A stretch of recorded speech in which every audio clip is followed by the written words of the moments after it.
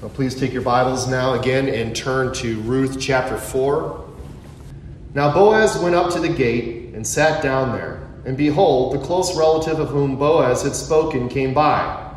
So Boaz said, "Come aside, friend, sit down here." So he came aside and sat down. And he took 10 men of the elders of the city and said, "Sit down here." So they sat down. Then he said to the close relative, "Naomi, who has come back from the country of Moab, sold the piece of land which belonged to our brother Elimelech. And I thought to inform you, saying, buy it back in the presence of the inhabitants and the elders of my people. If you will redeem it, redeem it. But if you will not redeem it, then tell me that I may know, for there is no one but you to redeem it, and I am next after you." And he said, "I will redeem it." Then Boaz said, "On the day you buy the field from the hand of Naomi, you must also buy it from Ruth the Moabitess, the wife of the dead, to perpetuate the name of the dead through his inheritance." And the close relative said, "I cannot redeem it for myself, lest I ruin my own inheritance. You redeem my right of redemption for yourself, for I cannot redeem it." Now this was the custom in former times in Israel concerning redeeming and exchanging. To confirm anything, one man took off his sandal and gave it to the other, and this was a confirmation in Israel. Therefore the close relative said to Boaz, "Buy it for yourself." So he took off his sandal. And Boaz said to the elders and all the people, "You are witnesses this day that I have bought all that was Elimelech's, and all that was Kilion's, and all that was Mahlon's from the hand of Naomi. Moreover, Ruth the Moabitess, the widow of Mahlon, I have acquired as my wife to perpetuate the name of the dead through his inheritance, that the name of the dead may not be cut off from among his brethren and from his position at the gate. You are witnesses this day." And all the people who were at the gate and the elders said, "We are witnesses. The Lord make the woman who is coming into your house like Rachel and Leah, the two who built up the house of Israel. And may you prosper in Ephrathah and be famous in Bethlehem. May your house be like the house of Perez, whom Tamar bore to Judah, because of the offspring which the Lord will give you from this young woman." So Boaz took Ruth, and she became his wife. And when he went into her, the Lord gave her conception, and she bore a son. Then the woman said to Naomi, "Blessed be the Lord, who has not left you this day without a close relative, and may his name be famous in Israel. And may he be to you a restorer of life and a nourisher of your old age. For your daughter-in-law, who loves you, who is better to you than 7 sons, has borne him." Then Naomi took the child and laid him on her bosom and became a nurse to him. Also the neighbor women gave him a name, saying, "There is a son born to Naomi," and they called his name Obed. He is the father of Jesse, the father of David. Now this is the genealogy of Perez. Perez begot Hezron. Hezron begot Ram. Ram begot Amminadab. Amminadab begot Nahshon. Nahshon begot Salmon.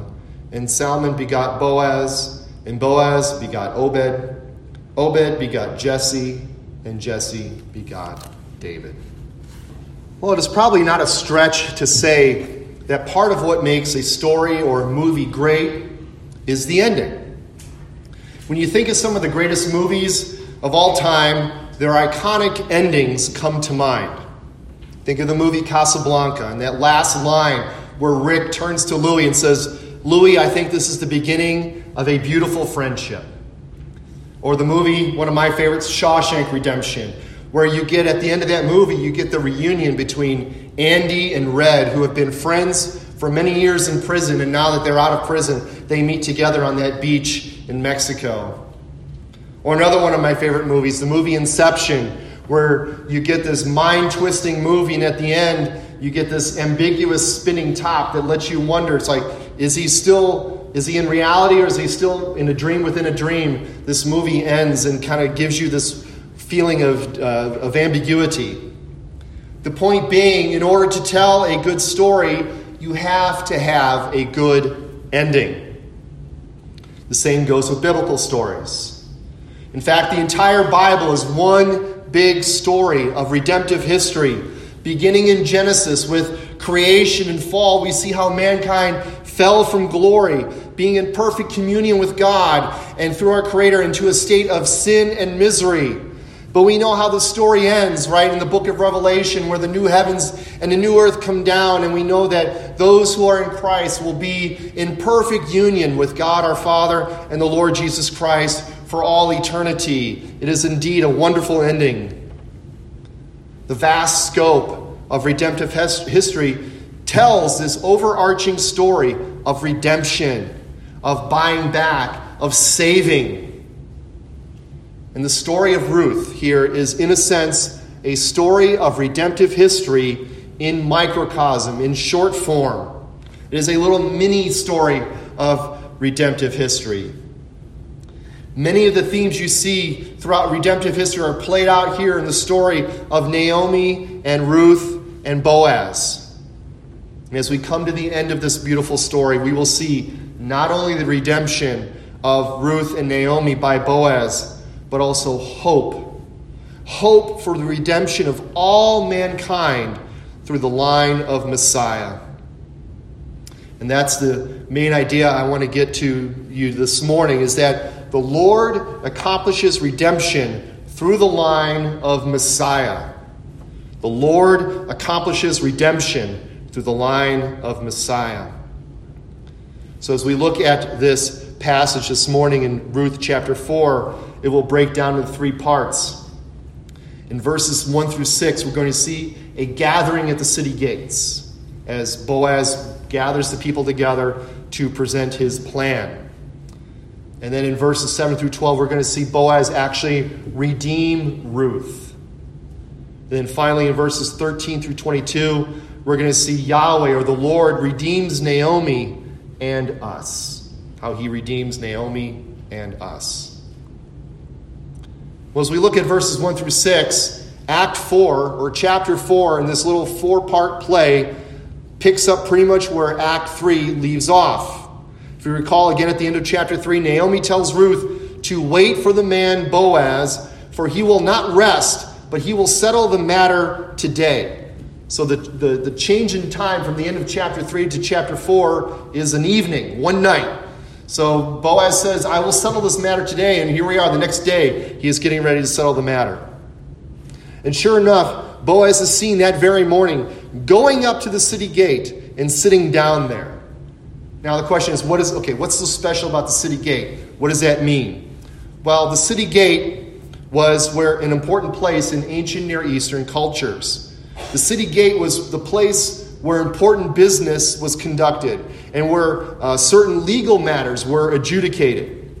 It was basically like a combined town hall and courthouse. So going up to the city gates would be the equivalent of us going over to Clay Center, to the courthouse in Clay Center, or maybe going over to wherever it is in Geneva. It is going to the place where important decisions are made. That is what the city gates are. And notice again here in these verses, you see, and behold, you see this again, this language of coincidence, this language of all of a sudden this guy comes he starts to show up. But we know from this story that there is no such thing as coincidence, right? It is the invisible hand of the Lord moving to bless his people. And here, coincidence, behold, the other Redeemer shows up. And so Boaz invites him to join him at the city gate. Now again, remember, we've kind of pointed this out at various points of the story of Ruth, the ironic sense of humor of the author, how he likes to make word plays, how he likes to sort of make puns in a sense. Remember, there was a famine in Bethlehem. There was no bread in the house of bread, and things like that. Well, here, the text reads where Boaz says, "Turn aside, friend, sit down here." That's how Boaz greets the other Redeemer. He calls him friend. Now, the word friend here is a kind of a weird little Hebrew idiom. The phrase itself is Poloni Almoni. And it sounds like he is a sort of like an Italian mafioso guy, right? Poloni Almoni comes here. But literally what the Hebrew means is a certain so-and-so. This is his name. He is Mr. So-and-so. Now, the idea here is he is essentially like the man with no name, But not in a cool, like Clint Eastwood, man with no name kind of way, but in a kind of lame, boring man with no name kind of way. Now, get this. How insignificant do you have to be that the Bible writer doesn't even bother to give you a name? How insignificant do you have to be? Typically, names in the Bible mean something, right? Like in the case of Naomi, she was pleasant, but when she came back home at the end of chapter 1, she says, don't call me pleasant because nothing pleasant has happened to me. Call me bitter. Call me Mara. We also learn that like Elimelech, his name means my God is king. It's kind of ironic because he leaves the land of the king. Here, this guy doesn't even have a name. He's just nameless. He is Mr. So-and-so. Who cares about this guy? So now here we see Boaz to Mr. So-and-so. He's going to kind of play a little game of let's make a deal here. So in front of the town elders, Boaz relates the situation to Mr. So-and-so. He says, Naomi's back in town, and she's now selling the land that belongs to Elimelech, our relative. Now again, remember, Boaz and Mr. So-and-so are part of the clan of Elimelech. It just so happens that in the line of succession, Mr. So-and-so is closer to Elimelech than Boaz is. And so here he's drawing on this connection here, namely that Elimelech, her dead husband, also happens to be part of our clan. And he also says that Naomi's situation is so dire. She is without a husband. She is without children. She is a widow. She has no way to fend for herself, no way to provide for herself. She has to sell her land in order to make ends meet.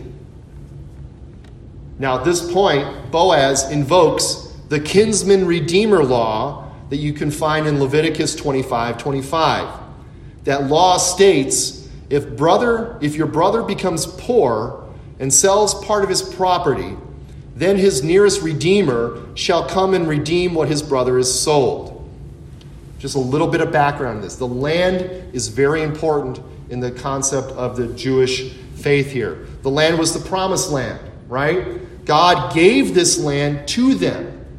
So the land was very important, and if you had to sell your land in order to make ends meet, it was incumbent upon someone else in the family to be able to buy that land back, to keep it in the family, because it was part of what God had promised to you as one of his children, to one of his children of Israel.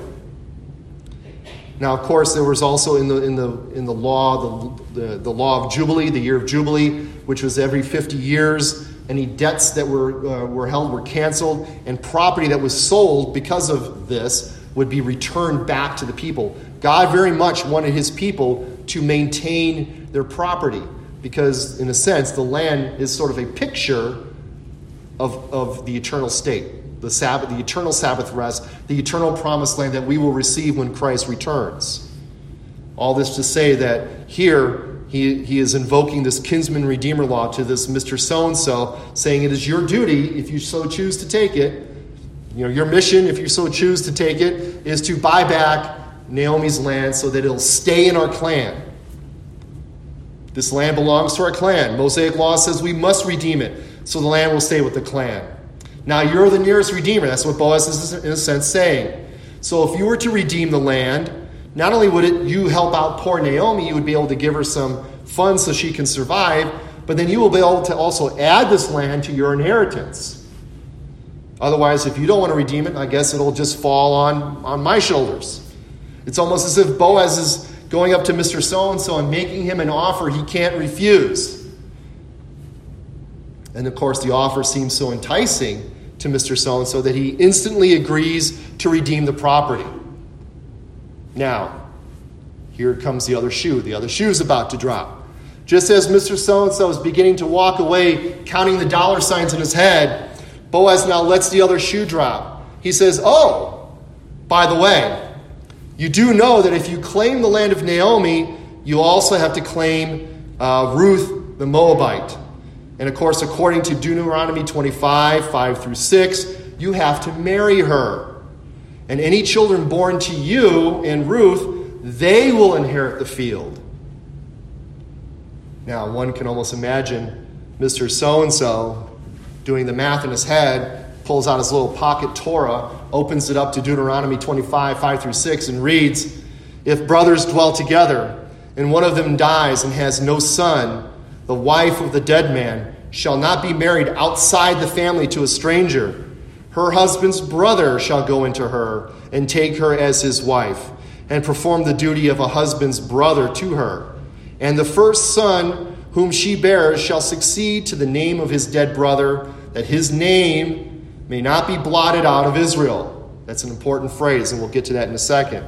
In a sense, what's happening here is because Mr. So-and-so is close to Elimelech, and Ruth is a widow, he is required to marry Ruth. And then any children, the first child born of that union, then becomes the one who inherits the land that is Naomi's. So whereas before he was counting dollar signs in his head, thinking, I can gather this land and sort of incorporate it into my property, now he realizes if I have to marry Ruth, and if we have a son, he gets the land.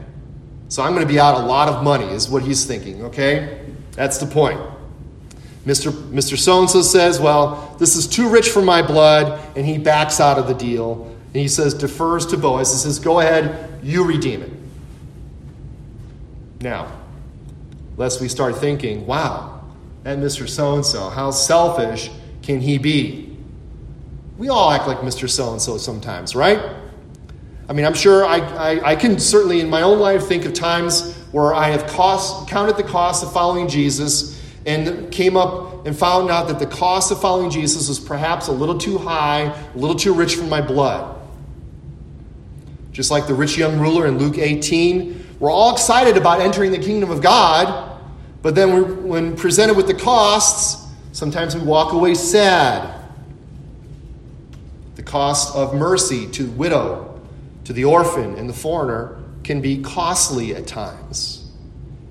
The cost of evangelizing the lost and outcast members of society can require sacrifice. Sometimes it could require the loss of a job, the loss of reputation. Sometimes it could bring on the ridicule of the world. Mr. So-and-so here, the man with no name, was using the calculus of this world and coming up with a result that showed that he was in a losing proposition. So he cut bait and left. He was not willing to pay the costs. He looked at it and said, too rich for my blood. I don't want to shell out a bunch of money, take a bunch of land, and then give it away to somebody who's not even really my kid. However, as we learned last week in Ruth 3, Boaz had already counted the costs. And he already counted himself not only willing to redeem the land for Naomi, but also to take on Ruth as his wife. And he trusted God to be faithful. He showed himself to be a worthy man. It's the whole point of Boaz being here. He is a worthy man, and he has shown this all throughout the book of Ruth. And the irony here, of course, is the man with no name, Mr. So-and-so, was afraid to perpetuate the name of the dead. He was afraid to perpetuate the name of Elimelech and the name of Elimelech's clan. And himself now, this Mr. So-and-so, would forever remain nameless. We don't know his name. We've never known his name. But thanks be to God that our salvation is not dependent on how willing we are to sacrifice for the poor and needy, but on the fact that Jesus Christ was not only willing to pay the price, but actually did pay the price. Amen?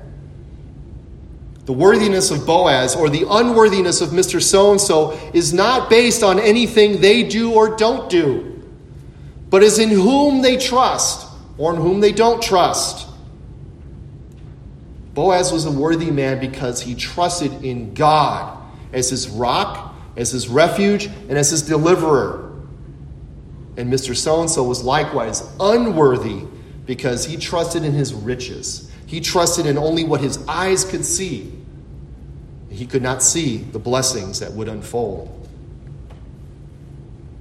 And moreover, Boaz's willingness to redeem Ruth and Naomi flowed out of a sense of gratitude for all that God had done in his life. In fact, his willingness to marry Ruth would probably be a losing prospect for him, both socially, marrying a foreigner, marrying a Moabitess, but also financially, as he would have to pay to buy the field, he would have to pay the bride price, and then all of that would then go to the son of their union. But he was attracted by Ruth's Hesed, her kindness. He was attracted by her above and beyond kindness. He was attracted by the fact that she was a worthy woman. And this is the same kindness that Yahweh, God, shows to his people Israel. And it's the same kindness that Jesus shows to us, his body, the church. Now, as we move on to verses 7 through 12, we're going to actually see here now Boaz actually redeeming Ruth.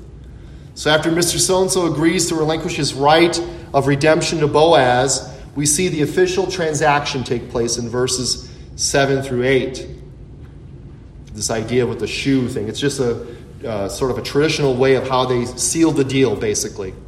And then in verses 9 and 10, Boaz then proclaims to all who are present that he has bought the field of Naomi, the land that belonged to Elimelech, and that he's also taken Ruth the Moabite, the widow of Mahlon, to be his wife.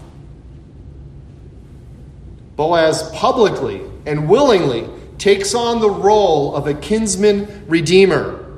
He publicly states that he will marry Ruth to perpetuate the name of the dead in his inheritance. He is willing to perpetuate the name of Elimelech. He is willing to perpetuate the name of the dead. And he assures then that the name of the dead may not be cut off from among his brothers. Now, after Boaz proclaims what he will do, the witnesses who had been assembled all acknowledge the legitimacy of the transaction. And then in unison, they pronounce a blessing on Boaz. First, they pray that Ruth will be like Rachel and Leah, who together built up the house of Israel. Again, what does this mean? Essentially, Rachel and Leah, they were the wives of Jacob. And both of them were at one time barren, like Ruth was presumably barren.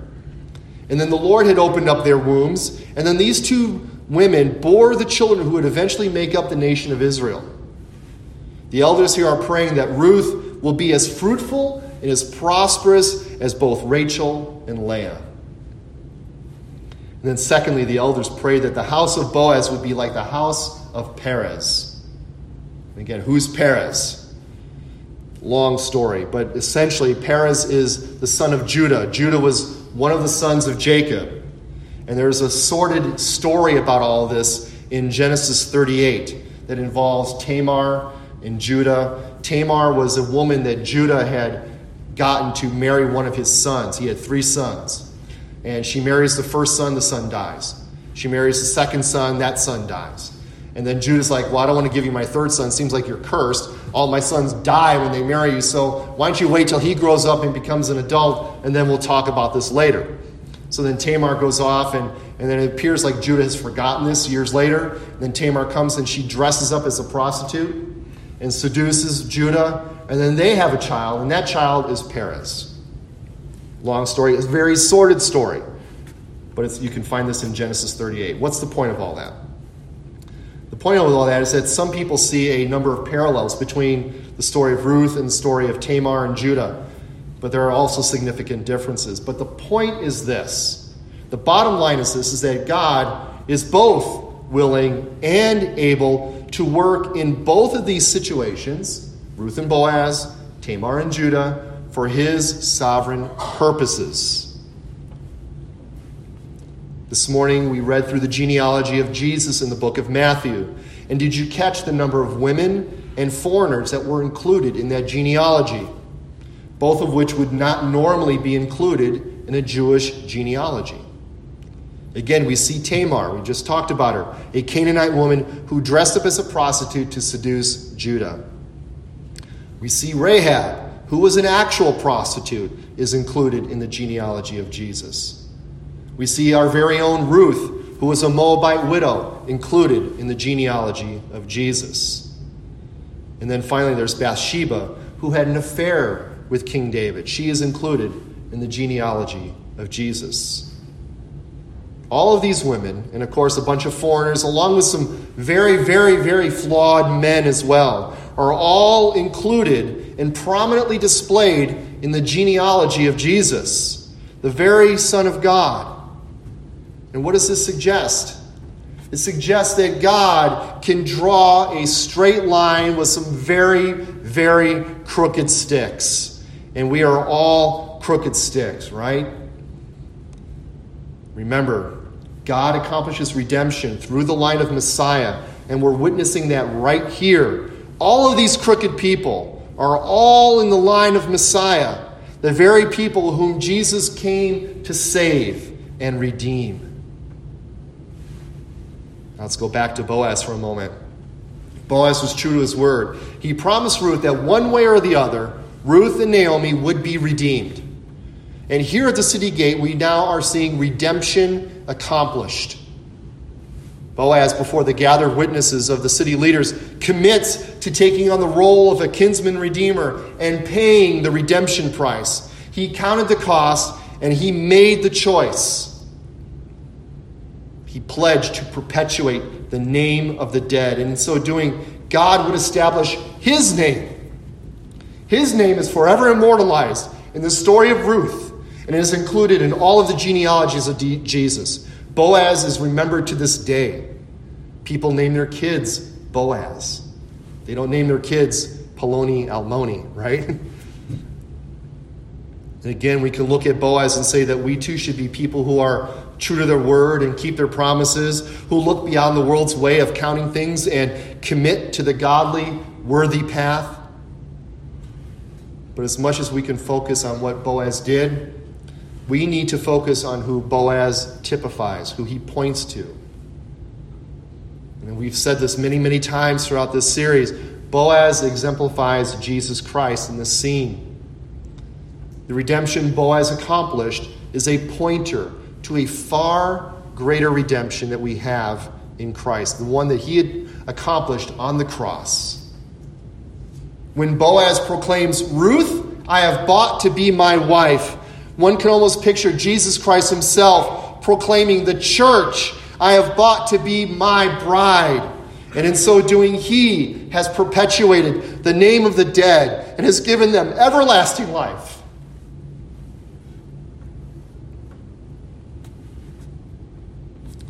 And now we come to the last act, the last scene in the story of Ruth in verses 13 through 22.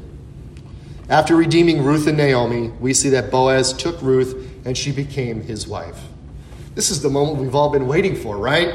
The romantic comedy is sealed. The heroes and the heroine are together at last. All the dramatic tension in the first 3 chapters has finally resolved itself. Boaz and Ruth are married. A worthy man and a worthy woman become one flesh. And furthermore, the Lord blesses the union with children. This is interesting. This is interestingly the only second time that the Lord is mentioned here, where it says in verse 13 that the Lord gave Ruth conception. It's only the second time the Lord is actively mentioned taking a part in the affairs of Ruth. And here he gives Ruth conception. Back in chapter 1, verse 6, we are told the Lord had visited his people and given them food. Ruth, who had lost her husband and given up mother and father, home and gods and family and land and everything to cling to Ruth, or to cling to Naomi, has been blessed with a husband, a home, a people, and children, and a merciful covenant-keeping God who blesses us beyond recognition. Now, how did Naomi fare in verses 14 through 16? Well, Naomi, who went away full and came back empty, who went away pleasant and came back bitter, she is declared by the women of the town blessed by the Lord. She was not empty. She was never empty. The Lord had not left her without a redeemer. The invisible hand of the Lord had sovereignly orchestrated the events of Naomi's life to bring her to this point. And the Lord provided redemption to Naomi. Now, the redemption, though, was not accomplished for Naomi by Boaz. It wasn't mediated by Boaz, but it was mediated through the child that Ruth and Boaz had. It was at the birth of the son of Ruth and Boaz that the women make mention and proclaim that the Lord has brought you redemption. And look what the women say about the newborn son. May his name be renowned in Israel. He shall be to you a restorer of life, Naomi thought she had lost everything. And now this son, this beautiful baby boy brought to her by Ruth and Boaz, is a restorer of life to a woman who thought she was dead, to a woman who thought she had lost everything. Looking ahead to verse 17, we see that indeed the child's name, which will be Obed, will be renowned, and that he will be a restorer of life, for he is the grandfather of David, the great king. And the women have even more to say regarding Naomi's daughter-in-law, Ruth. The women recognize that Ruth, who gave birth to Naomi's ultimate redeemer, loves Naomi, and they say that she is worth to you more than 7 sons. What an awesome statement this is. Naomi went out with 2 sons and came back with 7 sons in the form of Ruth. Moreover, that number 7 is the number that expresses fullness. It expresses completeness. No more can Naomi say that she went out full and came back empty, for she has returned home with complete fullness from the Lord in the person of Ruth. She has been brought to fullness through famine. And then in verses 18 through 22, these verses sort of provide an epilogue to the story of Ruth. They sort of a look back and a look forward. The town elders had prayed that the house of Boaz would be like the house of Perez because of the offspring that the Lord will give you by Ruth. And here in these verses, you see a genealogy of Perez. And as we know from this genealogy and the one that is listed in Matthew chapter 1, the Perizzite clan, not the Parasite clan, the Perizzite clan is the royal line. Kings come from this line. Starting with David, many kings came from the union of Ruth and Boaz. And most important of all, we see in Matthew 1:16, Jacob, the father of Joseph, the husband of Mary, of whom Jesus was born, who is called Christ. May his name be renowned. He shall be a restorer of life. The story of redemption that we see here in the book of Ruth was sovereignly orchestrated by the Lord, by the invisible hand of the Lord, to provide redemption for the whole world through Jesus, who is called the Christ. Again, if you recall in Ruth 1, in the first sermon in this series, that we mentioned that it is very hard oftentimes to see the hand of the Lord working in your life when you are in the midst of troubles. Sometimes all we can focus on is feeling that the hand of the Lord has gone out empty, hard against me, that we went away full and came back empty. But if the story of Ruth teaches us anything, it teaches us this, that the Lord never takes away anything that he won't repay 100-fold and then also give us eternal life. Naomi left with 2 sons, and she came back with 7 in the person of Ruth. And beloved, if the Lord has taken something away from you, if you feel like the Lord has gone out heavy against you and has taken something from you, rest assured that his invisible hand will sovereignly orchestrate things in your life for your good and his glory, and he will restore above and beyond anything that you may think you have lost. And for those of us in Jesus Christ, we have far more than we could ever hope or dare to dream. This is what we who are on this side of glory need to understand. Sometimes we can get so hung up about things under the sun that we lose sight of the one and only Son, Jesus Christ. The Apostle Paul wrote this to the church of Philippi. He said, "Whatever gain I had, I counted as loss for the sake of Christ. Indeed, I count everything as loss because of the surpassing worth of knowing Christ Jesus my Lord. For his sake, I have suffered the loss of all things and count them as rubbish, in order that I may gain Christ and be found in him, not having a righteousness of my own that comes from the law, but that which comes through faith in Christ, the righteousness from God that depends on faith." The good news for New Testament saints is that we all live in the time of promise fulfilled. We know that all of God's promises are yes and amen in Jesus Christ.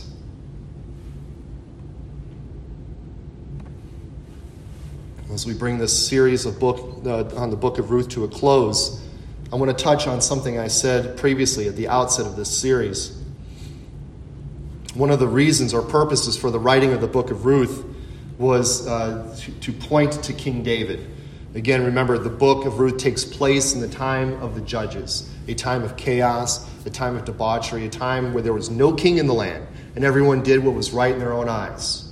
And it was written during the time, not the events were written during the time of the judges, but the book itself was written most likely during the time when David was trying to bring the divided kingdom together under one king. And I think there's a lot of truth to this, that this was an attempt to point to David. During the time of the judges, what was Israel's most pressing need? They needed a king. They needed someone who would lead them in righteousness. Not these flawed tribal leaders called the judges, who were all very flawed. They needed a king.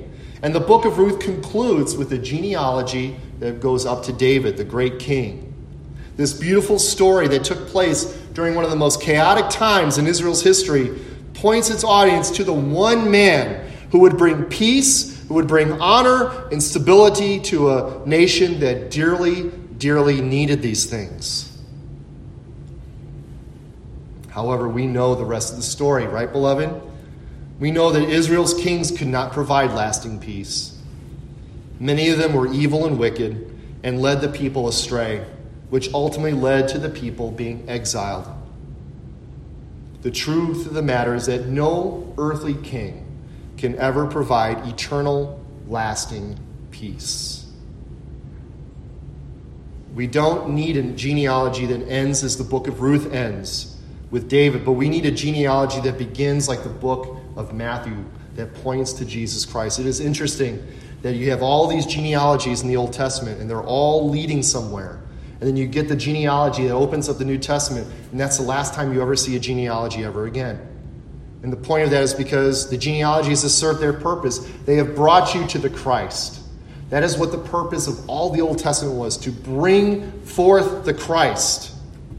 What did the angel say to Joseph? He said, Mary will bear a son, and you shall call his name Jesus. Why? For he will save his people from their sins.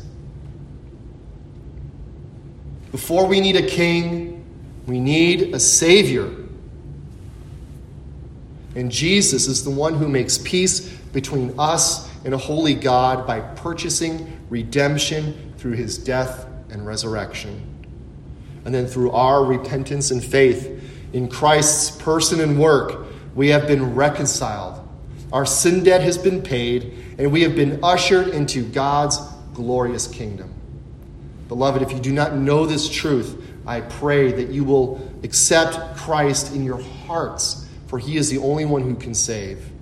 And if you do know this peace, then rest in Christ, trust in Christ, and hope in Jesus Christ. Let's pray.